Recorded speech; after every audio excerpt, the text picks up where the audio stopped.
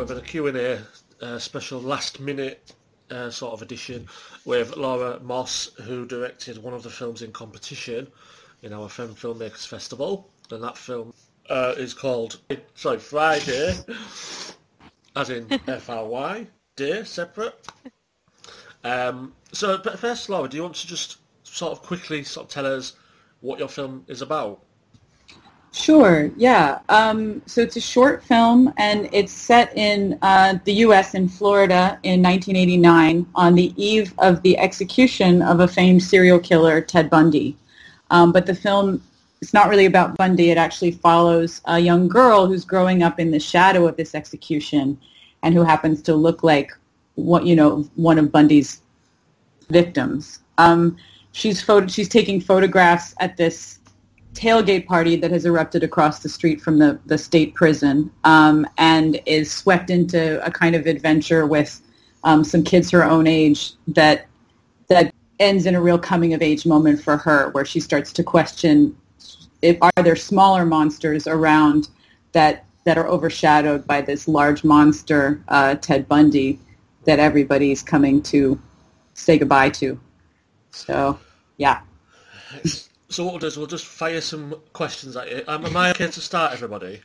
Sure. Yes. I've got sort of three questions, but the two sort of themes, really. So, what do you personally know of that time in history, like the background of it, and what kind of drew you to that? What did you bring to that moment in time? Well, the reason I centered on that moment was actually because I was writing a feature at the time about this 1980s kind of era of serial killer celebrity. So I came across this event, and it really is an event that happened. There's hours of footage of people celebrating this execution, which I found really chilling. And at the same time, it's this nostalgic throwback, but it felt very relevant to what was happening in America right then. I made the film in 2017, so it was these Donald Trump rallies in the lead up to our election. It felt like this event had the energy of one of those rallies. And so, I don't know. I mean, I think it felt like a good way to distance the viewer from the present and just have them think about this past event and maybe relate it themselves to what's happening in the present day. And how do you think, like, coming of age, you hear that a lot now. How do you think we're going to talk about men and women quite a lot, I think, but how do you think the coming of age story on film differs from a man and a woman director? And do you feel that is almost like a genre of its own now, the coming of age film? Perhaps.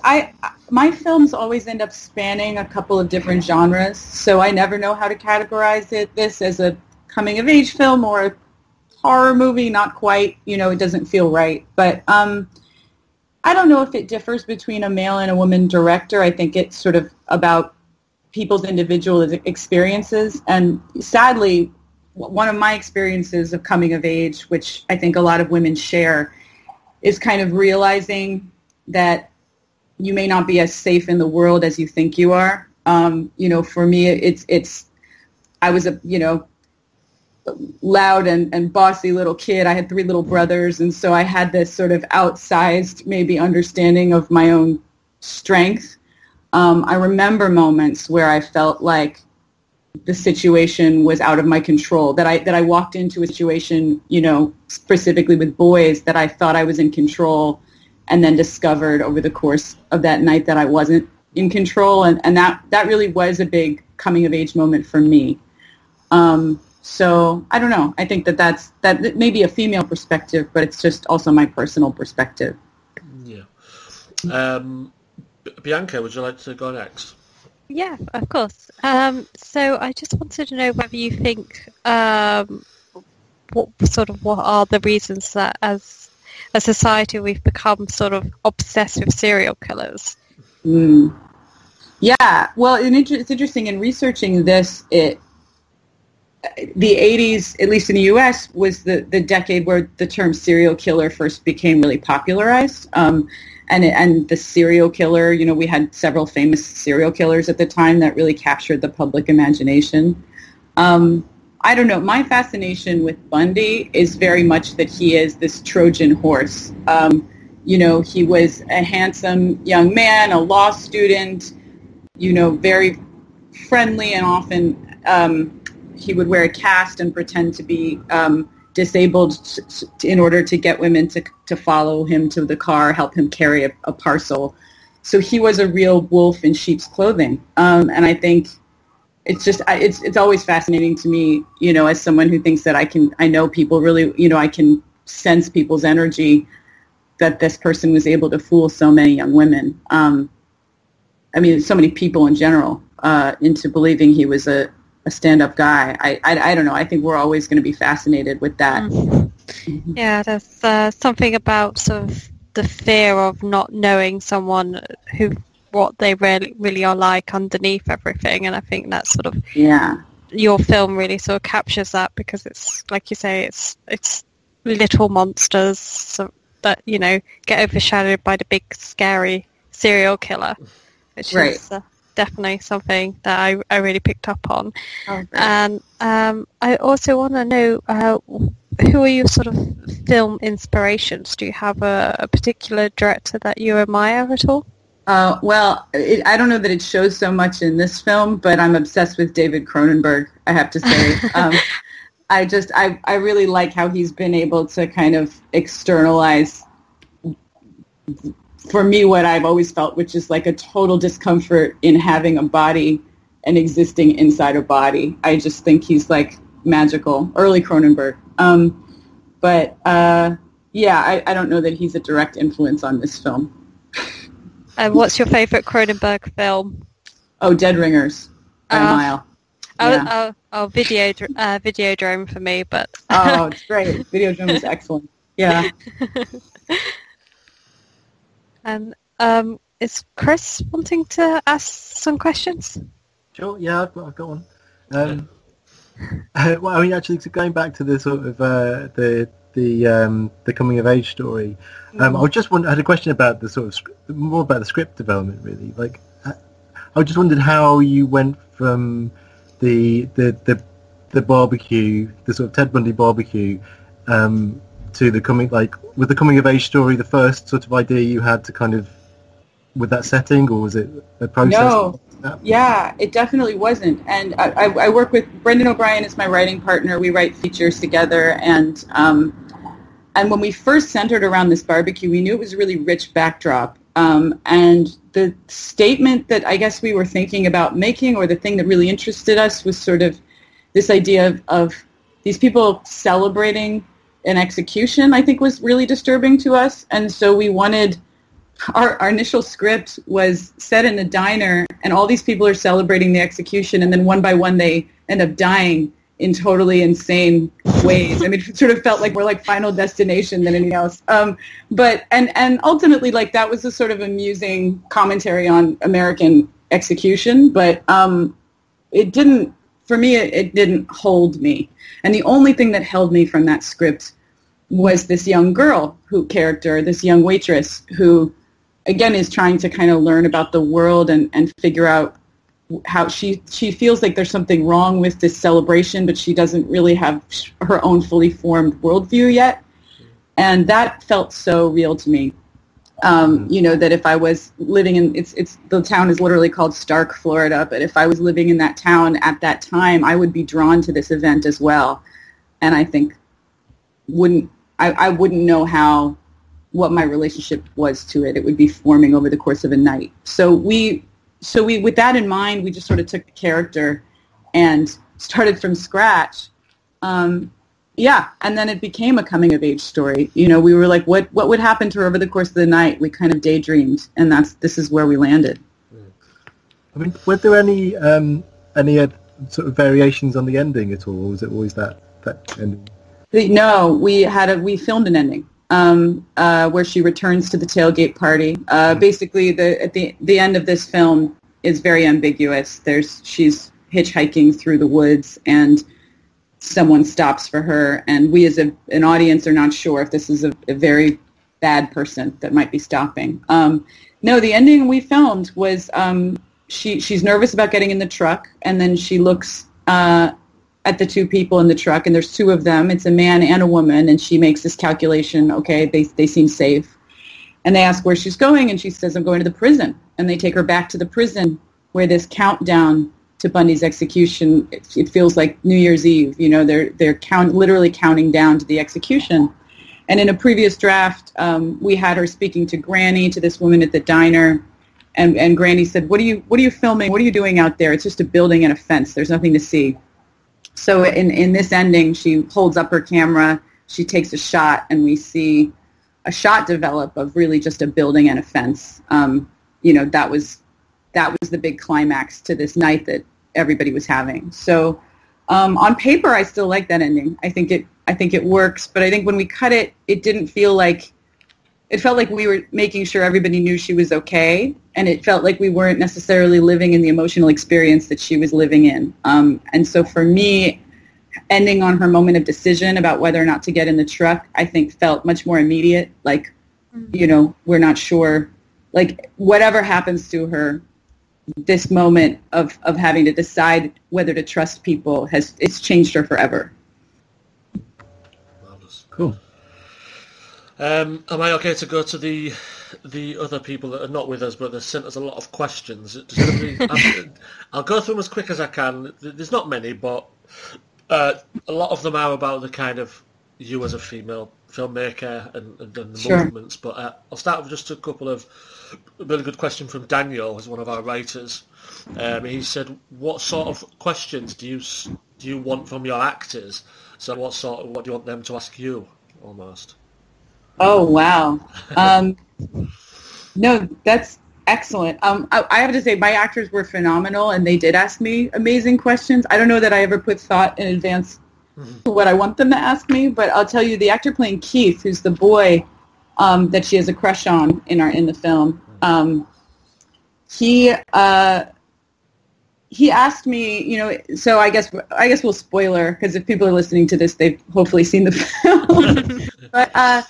But Keith ends up robbing her at the culmination of this night, and he gives her camera back. And then it's hopefully a tension-filled moment where you feel like they might do much worse to her. Yeah. But in fact, he returns the camera, and the boys leave, and they kind of abandon her in the woods. And Jimmy asked me, why do you think he gives her the camera back? And I had my own feelings, but I did a very director thing, which I said, well, why do you think she gives the camera back? And he said, well, I want her to like me. And I sort of teared up because I knew that Jimmy was the right person to do this role, because he's like, as a real person, just so incredibly kind and charismatic and very sweet. And I think those kinds of questions from actors, them exploring that in themselves, it brings such a dimension. You know, Jimmy's never just playing Ted Bundy. He was never playing nefarious or a bad guy. He believes himself to be a very good guy, which I loved. You get that impression at that moment you talk about is the girl's almost in disbelief as well as fear, but he likes her in some way, or he has some good in him. You know, he's been with her long enough to, you know, because if they'd just robbed her, there'd have been none of that kind of rapport, if you can have that in that situation. Yeah, so, yeah, that was really interesting that he said that. Yeah, and it makes that betrayal just a little bit more heartbreaking as well. It's so painful, you know, and he's basically like, sorry, I got to do this, but I got to do this. And it's like, do you? But, you know, I think he was wonderful, yeah. Okay, so Lisa E. Williams, there was also a filmmaker in competition. She made like a music promo out. I spoke to her yesterday. She asked, as a female filmmaker, is there a story that you want to tell, but you maybe being afraid of exploring, or maybe you'll be judged for it, or there'll be a backlash?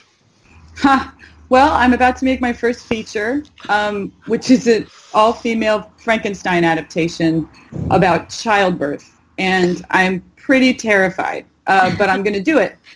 So for me, it was definitely, and this is much more in the Cronenberg vein, it's like very much about creating something with your mind versus creating something with your body, which is what I immediately felt when I read Frankenstein for the first time as a little girl, knowing it was a female writer, that Mary Shelley. That there's a character in my feature who's very disdainful of her own biological processes, and she impregnates herself in order to collect materials for her experiments. So yes, I imagine that's going to be controversial. That sounds amazing. Yeah, I'm excited about it. Congratulations on that as well. Anyway, I mean, I read the Deadline piece, so I just want to say congratulations. Oh, thank you. That's really great news. Yeah, I'm working with Fangoria, and they're launching a slate of horror films this year, so I'm very excited. Yeah, I think it's going to happen. Oh, that definitely sounds like my sort of film. So, yeah, oh, good. Definitely. Yeah, we'll be keeping our eyes on that one. Right. Kira was a film and TV blogger who we know.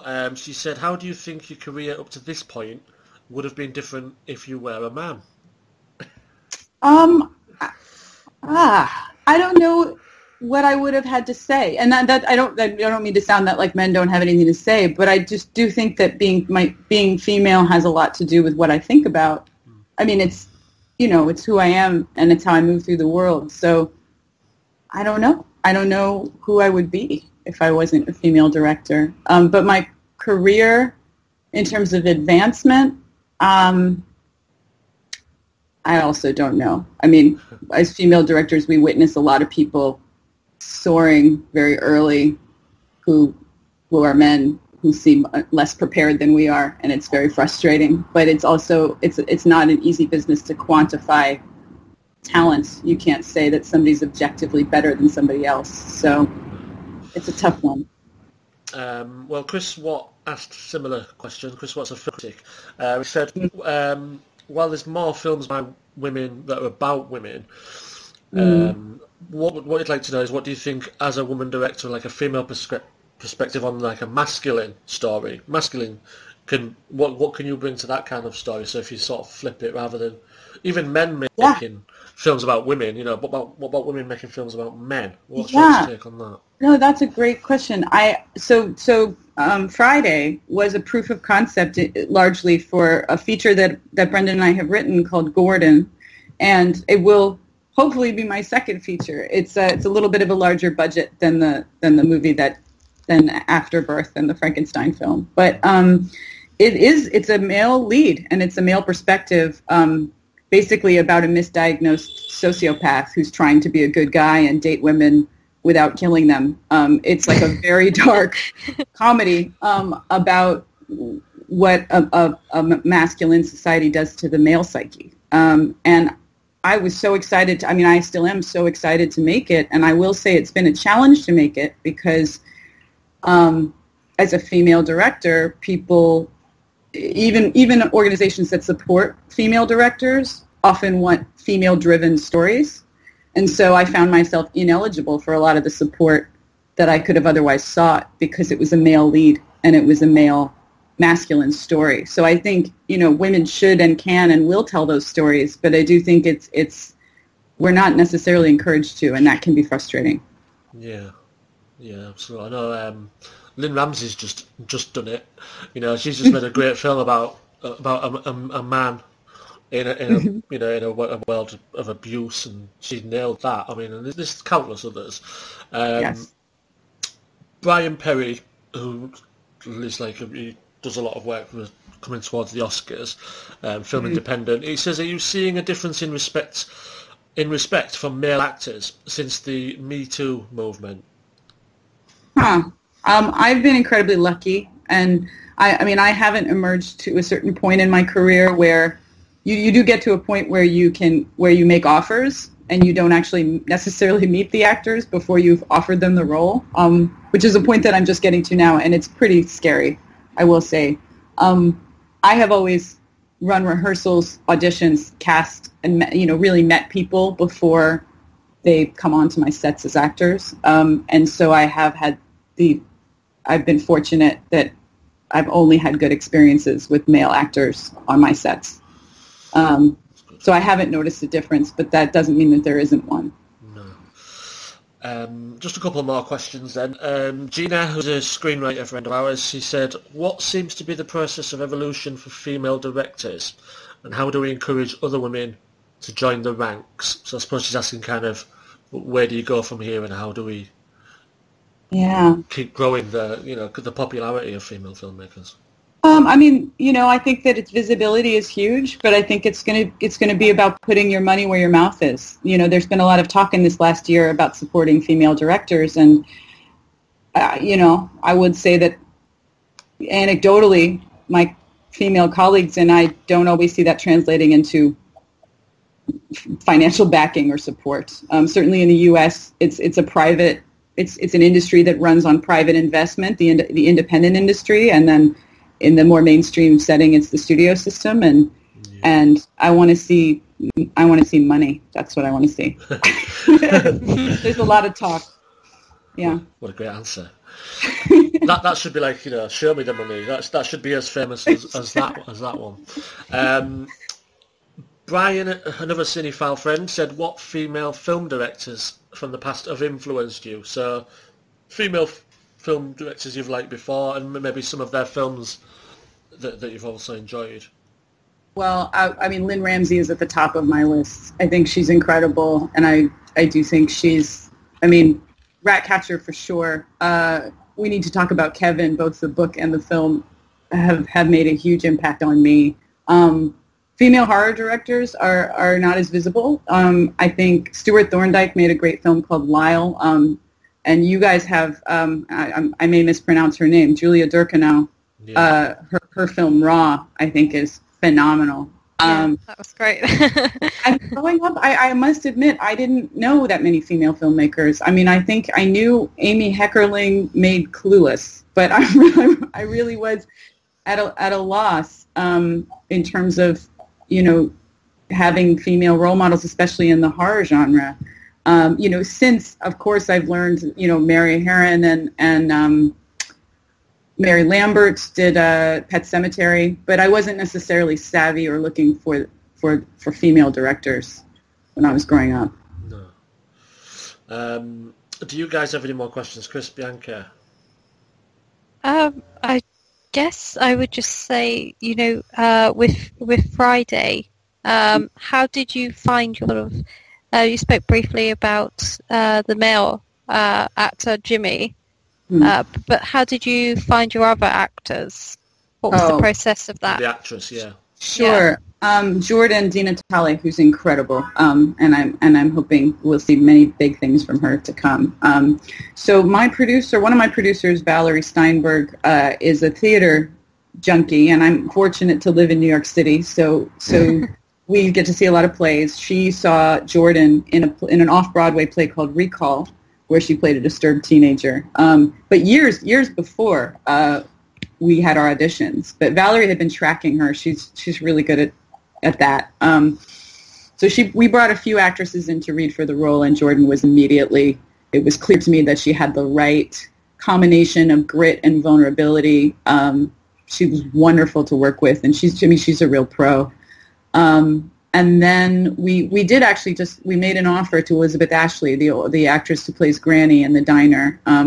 She's quite a renowned stage actress, and through her agent, it's a short film that pays peanuts, so I wasn't holding my hopes up, but she really responded to the material. So yeah, Valerie and the theater world was really instrumental in helping me locate my cast. Brilliant.